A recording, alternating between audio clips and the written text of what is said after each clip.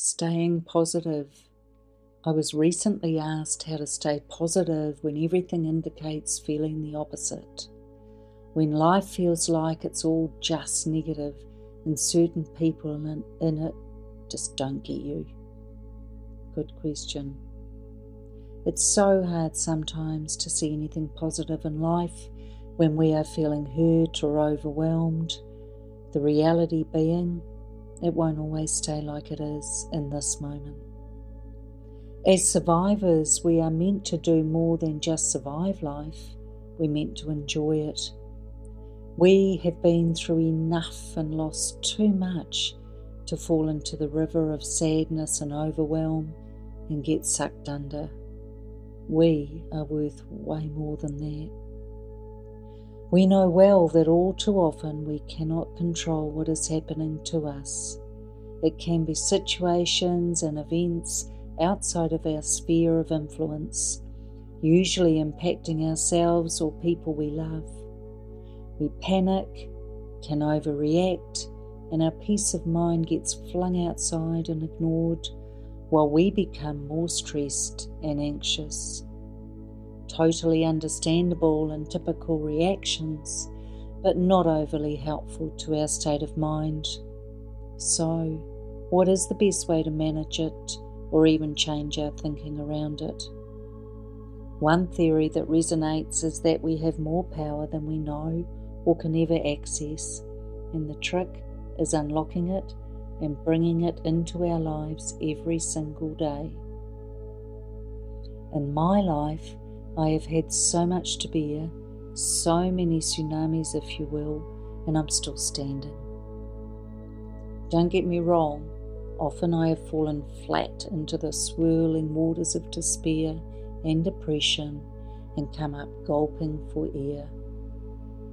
The thing I realised was keeping me down and trapped was not the situation, but my thoughts about the situation.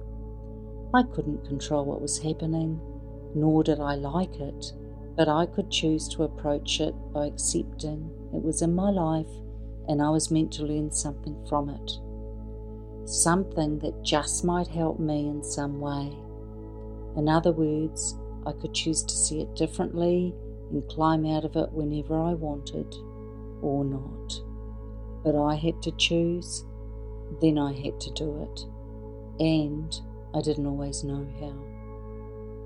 Eventually, after making my life much worse instead of better, I gave in to feeling powerless and handed it over to my angels. For you, that may be God, your higher self, or whatever you believe in that is bigger than you. What I learned was I needed to accept I couldn't control the situation. Focus on what was working in my life. See that obstacles in my life were there for the right reason. Be kind to myself. Ask for a sign.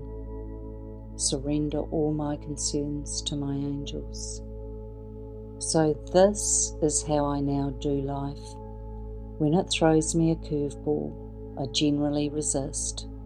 I know I'm only human, but eventually when I get over myself, I do ask my angels for help. I do recognize I can't control what I can't control, and I look for the reason it is there. If I can't see it initially, I know it will come somehow. I do find myself laughing at myself, as I am often surprised at how easily and quickly I can sink into sweating the small stuff. And that is so not who I am anymore or want to be. It's an ongoing challenge, and I don't always get it right. But I feel I'm winning as the more awareness I give it, the more I am seeing it before it derails me and takes away my peace of mind. One last thing, I have to love and accept me in all my flawed states. I have to rate who I am, otherwise I will default into second guessing and doubting the person I know myself to be, which isn't helpful or okay.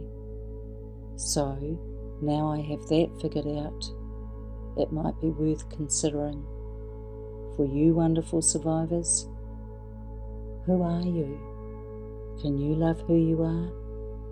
Your angels or spiritual people sure do.